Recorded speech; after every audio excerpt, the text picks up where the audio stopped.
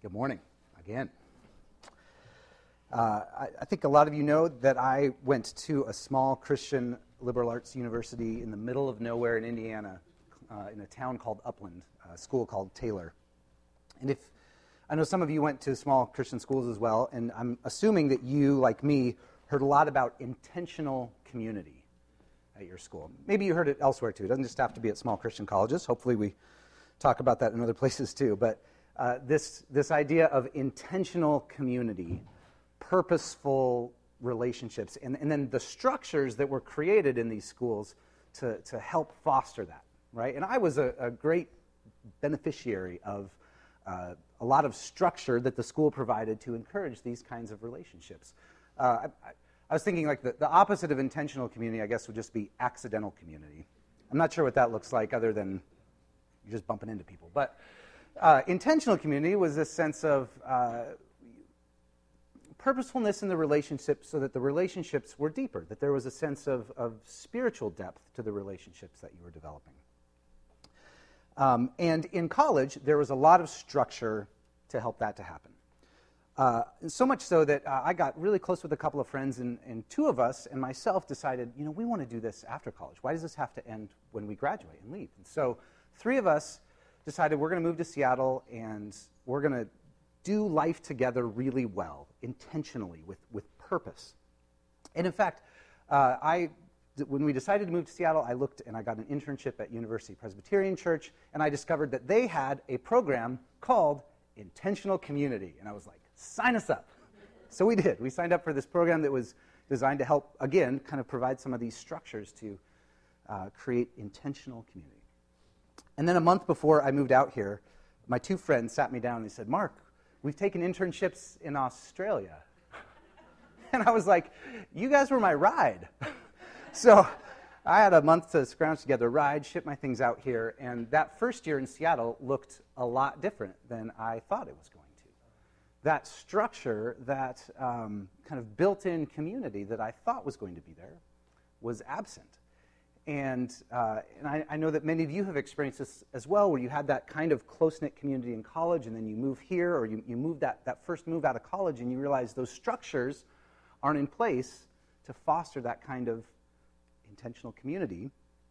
And so hopefully what happens, and I think what slowly happened for me, is you realize, I have to be responsible for creating some of that structure in order to have the same depth of relationships that I have with people. And it takes a lot longer, right? So it's not impossible, but it just takes a little more intention on your own part rather than that structure being handed to you. So as Drew mentioned, we're going to look at a couple of kings towards the end of the book of 2 Kings today. And I think one of the things that stood out to me as I've been studying them is the level of intention that these kings took to create structures that pointed them and their people back to God. That these were not... Actually, we'll see what happens when those intentions and those structures aren't there. There's a third king in the middle that we're going to look at as well. So keep that idea of intention and purpose in mind as we read these stories. All right, this summer we're looking at some different Old Testament characters as we look at some of the great cloud of witnesses that surrounds us, that spurs us on in our race, in our walk of faith. And we're going to look at the end of 2 Kings. Here's just a super quick background to where we're at. Saul and David and Solomon were sort of the three pinnacle kings of Israel, and their kingdoms are sort of what the rest of the Old Testament looks back to as, those were the glory days. Now, if you've read the story of Saul and David and Solomon, you know these are extraordinary men in some ways. They're also very, very deeply flawed and deeply broken, right? We keep hammering that home. It's not that the cloud of witnesses is so amazing that helps us, but it's who the cloud of witnesses points us to that actually helps us. So, Saul, David, Solomon, the glory days. Then after that, the kingdom splits. And in the north, you have Israel, and in the south, you have Judah. And there's this whole list of kings that comes and reigns for, short amount of time, long amount of time, whatever. And in the book of 1st and 2nd Kings, the author here gives us a quick summary of each king right when we meet them. And they'll say something like, King Ahab came to power and he did evil in the eyes of the Lord. Or he did good in the eyes of the Lord, and he led his people in faithful worship of God. And by and large, all of the kings, save just a couple, get really negative reviews. It's bad king after bad king after bad king. And so we get to Hezekiah. So if you wanted to open your Bibles, we're going to be kind of bouncing around in 2 Kings 18 to 23. I'm going to summarize some parts of it and read other parts. But that's where we are going to be. So we get to King Hezekiah. Yes, that's enough. I think that's enough background. In the 3rd year of Hoshea, son of Elah, king of Israel, Hezekiah, who was the son of Ahaz, king of Judah, so this is the southern kingdom, he began to reign. He was 25 years old when he became king, and he reigned in Jerusalem 29 years. His mother's name was Abijah, daughter of Zechariah. Here's the assessment of King Hezekiah. He did what was right in the eyes of the Lord, just as his father David had done. He removed the high places and smashed the sacred stones and cut down the Asherah poles. So those are all references to places where people would worship gods other than the one true God, right? These were gods that their neighbors had worshipped. And in fact, the high places and the Asherah poles gives us a clue that some of these places there was temple prostitution that was happening. So this is clearly something very far afield from what God had imagined his people being up to and who he called his people to worship. He smashed these places down, tore them to bits. And in fact, he also broke into pieces the bronze snake that Moses had made. For up to that time, the Israelites had been burning incense to it. Hezekiah trusted in the Lord, the God of Israel. There was no one like him among all the kings of Judah, either before him or after him. He held fast to the Lord and did not stop following him. He was successful in whatever he undertook. So this is the first king that we're going to look at, King Hezekiah. And he comes after a long stretch of kings who were not doing so well, who were not held in high esteem by the author of 2 Kings. And Hezekiah, he reminds this author of David. He's like, this is a guy after David, right? He was a man after God's own heart, and he restored proper worship in the temple. And part of how he did that was by removing all of the other areas of worship of all the other gods. He smashed them down. In his legacy, as he goes on, he faces the threat of other nations coming and wanting to take over the kingdom. And consistently, Hezekiah is one who puts his trust in the Lord. This is a character trait that he has, that he expresses time and time again. There's an interesting thing in here that I read about smashing the bronze snake that Moses had created. And this is a reminder of a thing that happened in the Exodus. Israelites they're leaving, they're grumbling, and they get bitten by this snake. And God tells Moses to make this. This is something that God instructs Moses, make this snake on a pole and hold it up, and anyone that looks at it will be healed. It's kind of a crazy story that we don't have time to get into the details of here. But what's fascinating, and this is just for free, is that the American Medical Association still uses that symbol as their logo. If you look at the AMA's website and all their publications, it's kind of an abstracted version of it now, but you'll see it's a snake around a pole as this symbol of healing that comes from this fantastic story in Exodus of God healing his people. And yet, Hezekiah crushes it and burns it to the ground because it's become an idol. It's become something that people were worshiping rather than the thing that was intended to point people towards God. So even these good things that God had instructed Moses to create for his people, it had become something other than what it was intended for. It had become an ultimate thing, an idol. So Hezekiah breaks it down. Okay. Hezekiah's son, Manasseh, is the middle king that we're looking at and is a sharp contrast to the two other kings. Here is the description of Manasseh. This is Hezekiah's son.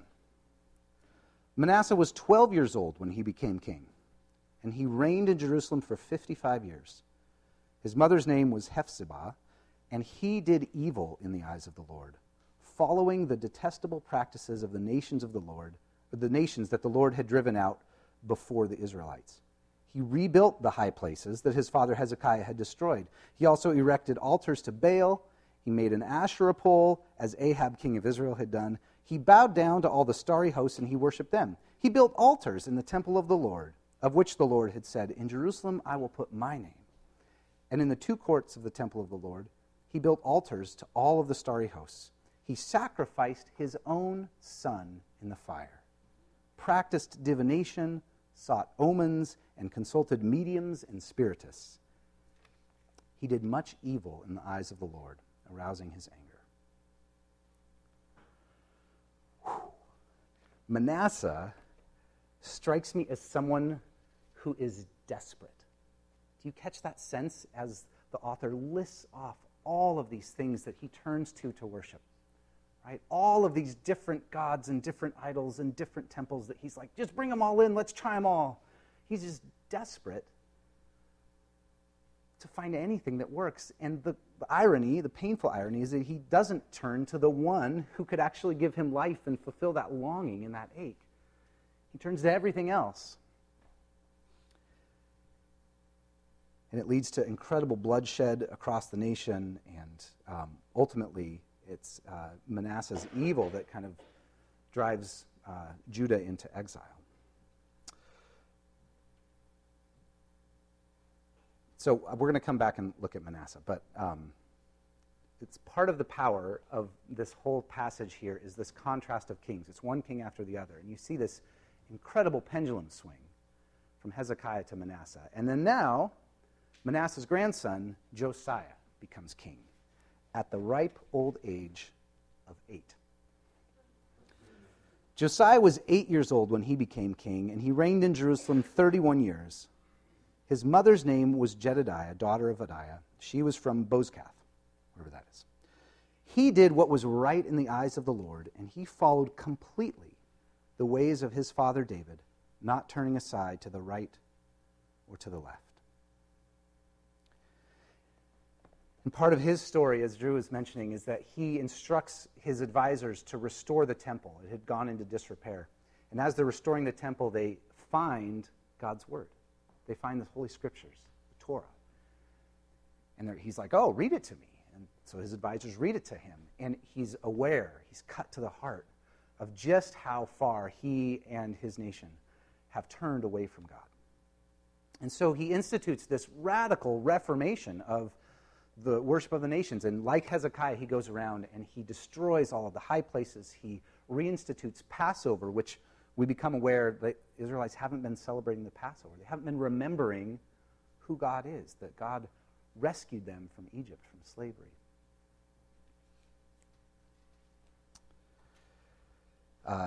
This is an interesting little tidbit. There's a couple of just little tidbits I want to make sure I highlight. One of them is that Hezekiah, he relies heavily on his advisors, which is, I think, a powerful example to us of the need we have for community, especially as a young king. And his advisors go and they seek wisdom from Huldah, who's a female prophet. There are not a lot of those in the Old Testament, so it's noteworthy when we encounter a female prophet. This was not a role simply reserved for men. And then at the end of kind of the description of Josiah's reforms, I've got a couple of verses here to read. So furthermore, Josiah got rid of the mediums and the spiritists, the household gods, the idols, all the other detestable things seen in Judah and Jerusalem. This he did to fulfill the requirements of the law written in the book that Hilkiah the priest had discovered in the temple of the Lord and had read to Josiah. Neither before nor after Josiah was there a king like him who turned to the Lord as he did, with all his heart, with all his soul, and with all his strength, in accordance with the law of Moses.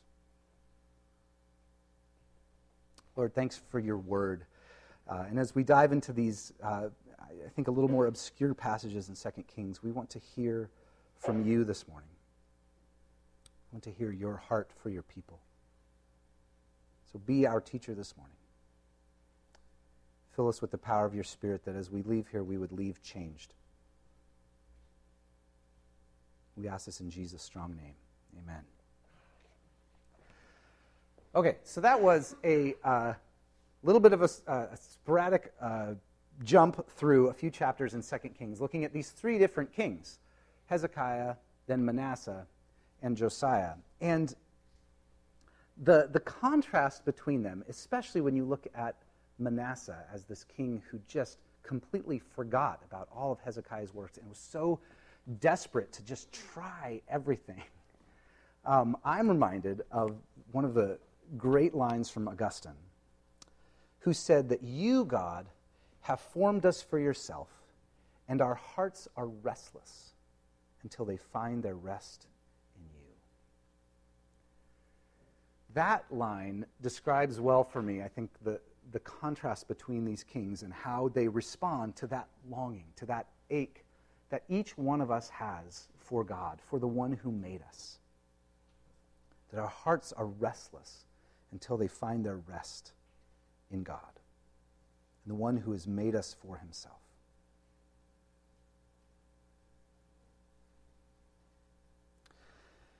So Manasseh is this negative example of someone who searches out every possible thing other than God to fill that longing and to fill that ache. And Hezekiah and Josiah are ones who become for us examples of people who go about seeking God with intention, with purpose. There's direct action that they take in their pursuit of God, in the reformation that Josiah makes, in the ways that the people are worshiping, in reinstituting the Passover, remembering this feast that God had set up to remind his people who he was and who they were. And as I was thinking about intention, and as I read about how Josiah and Hezekiah go about it, the phrase resistance and embrace describes well for me, I think, what intention looks like. That as Hezekiah and Josiah go about these reformations, they are resisting the influence of the idols and the gods of their neighbors so that they can embrace the one true God who loves them. Resistance and embrace, I think, is how we live life with intention, with purpose. Maybe another way to think of intention is spiritual practices or spiritual disciplines. Right? It's these things that we do, things that where we structure our lives so that our lives can be oriented towards God, so that we can remember who God is. Right? We talked about that last week with looking at the life of Esther. That we read the whole story of Esther and we get to the end, and they have instituted a celebration, Purim, that reminds them, that retells the story of God's saving action in their life. That was a structure, a spiritual practice, a spiritual discipline that was part of their yearly rhythm that was the purpose of which was to point them back to Christ, or back to God. Another image of intention that I've found pretty compelling is this idea of a vine and a trellis. Right? So a vine needs a trellis in order to thrive, in order to grow, in order to have life and bear fruit. And I think that there's, I sense in myself, and I'm guessing I'm not alone in this, two responses to the language of spiritual disciplines, spiritual practices, this structure. And one is to just resist it and to say, I want to be organic. Right? I want to live an organic life and have an organic relationship with God and with people, which is noble, but the reality is that organic vines still need trellises on which to grow. And I think sometimes in our garden we have some plants that grew simply because of whatever was in the compost, right? And we didn't know what was going to grow there, and so we just spread some dirt and then outgrew a vine, and we had not put a trellis there. We had not put something for it to climb on. Whereas there are some other beans that we planted intentionally, and we created a trellis. We created a structure for them to grow on. And those are the ones that are thriving. The other ones just kind of wither around on the ground, and they're there, but they're not really alive.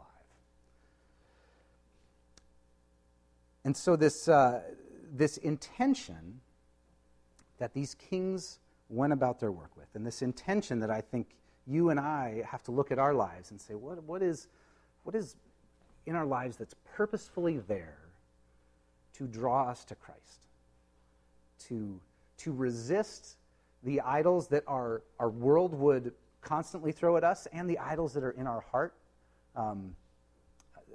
There's this great line that I have from Tim Keller, that our hearts are idol factories, right? Just constantly making idols. So it's both the influence of the world and the influence of our heart that without these structures would constantly be telling us what to worship, what to orient our lives around. So part of this intention is resisting that, saying no to some things, so that we can say yes and embrace God.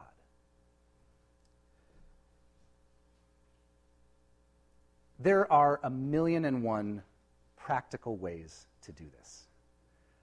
I'm not going to list them out. I think part of the work that each one of us has to do is to know ourselves and to ask, okay, what are those practices that need to be there in my life, those spiritual disciplines, habits, whatever, that allow me to resist the idolatry of my heart and the world so that I can embrace the one who is truly God, who loves me, who approaches me with an embrace. And I just had a couple that I would offer, but one of the questions that I hope we leave with this morning is an ongoing question of what is the trellis? What kind of trellis do I need in my life so that the vine that is this life in Christ can really grow and really bear fruit? I trust and hope that this gathering here is part of the trellis of our lives. That coming together in community, remembering that we don't follow Christ alone, remembering as we've sung and as we've heard that we're sinful and forgiven. And then every week coming to this table, encountering the risen Lord, encountering Christ who embraces us. Randy's famous for saying that these are God's hugs. And I know that's not his original idea either, but I love that image, that the sacraments here are God's embrace of us. And so this gathering becomes part of our trellis, part of our spiritual practice to help us resist idols and embrace the one true God. Community groups are another, right?